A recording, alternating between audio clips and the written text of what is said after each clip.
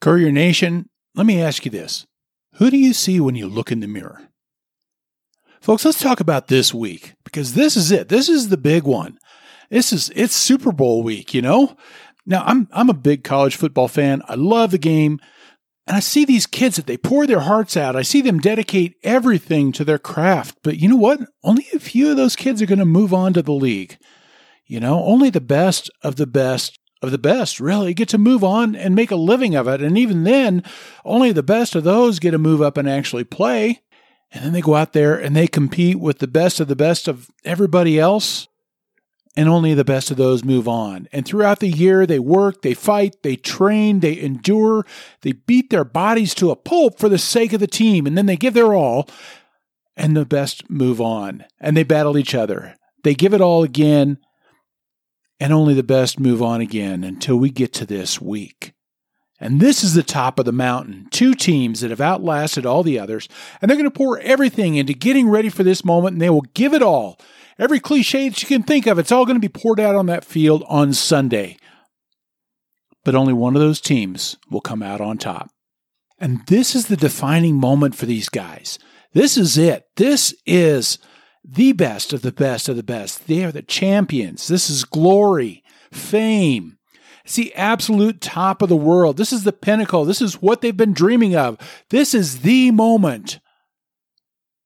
And I hear it all the time. I hear guys telling about how amazing that moment is, the exhilaration, the thrill of victory, the feeling of conquest. And yet there's one sentiment I hear more than anything else that I get expressed by people when they talk about that moment.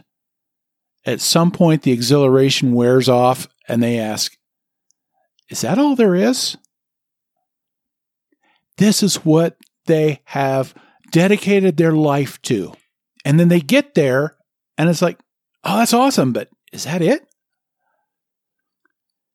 We look at ourselves in the mirror and then we look at those guys that are on the big stage this week and it's easy to compare. You know, it's easy to look at people like that and to think we're just nobody. It's easy for us to say, I'm just a delivery person. You know, it's easy to kind of get this thing where you hide the delivery bags. You make sure they're put away so that the neighbors don't walk by and see them in the back of your car. You slouch when you walk into the restaurant to pick up the food because you hope that nobody you know is in there watching you come in to deliver. You know, what are people going to think if they know that that's how I'm making money? So we think we're nothing like those guys. But you know what happens to these guys that are going to play on Sunday? For too many of them, when the peak is that high, the drop is just as far. And football careers, they end quickly. That's why the NFL is called not for long, you know? And then what? Guys, for too many people, it is such a hard life afterwards. It's a harder life than I think most of us even know. And part of it is because you can never get back to where they were. That defining moment was because what they did defined them. And when the moment that defined your life happens and you've got so much of life to live afterwards, well, now what? What they did defined them. Now, I don't know what you see when you look in the mirror, but I'm going to tell you what I see. I see somebody who is dedicated to the things that are important. I see somebody who has a why. It's a very deep and abiding why. There's a reason that you go out and do this.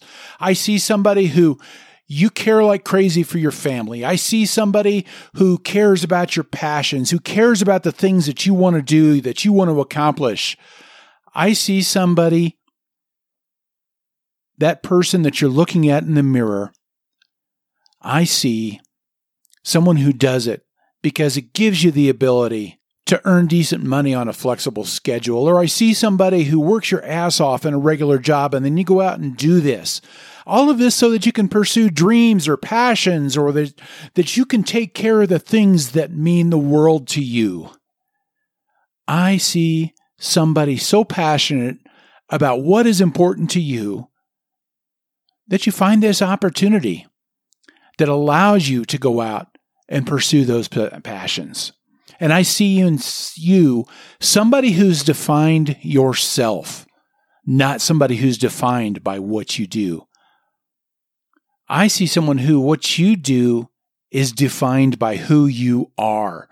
I see you going out and doing whatever the things are that you do because you are doing based on your definition rather than letting your definition be based on whatever you do. And guys, I would so much rather have that. That is so huge, Courier Nation. That is so incredible. And it's because what you do is based on who you are rather than the other way around that you do the extra work. Even if sometimes you're not sure whether to be proud of your work, you do it anyway because you're doing it. It's for something that is far more important than what people are thinking. And I see somebody who's not taking the easy way out by any means. You can pick mindless work where somebody tells you what to do as an employee or whatever, and you do it. But you choose something where you can be strategic about, where you can make decisions, where you can decide where you're working, when you're working, how to work. You are somebody who's learning and adapting and making decisions, and you're running a business and you're making it work. You adjust, you think on your feet, and you make a profit. And that profit fuels your dreams. It provides for your why. And I see somebody who can take this gig work and let it fuel doing so much more because the experience and the independence and the critical thinking and everything that has gone along with that, that's going to be a part of you long after you're done doing deliveries. And I see somebody that is incredible. In fact, I see somebody that is so incredible that if anybody in that restaurant is thinking less of you for what you do, well, you know what? They are not worthy of you.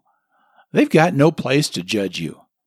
And I see a person in your mirror as somebody that I would much rather be associated with than any of those people who would judge you, no matter who they are.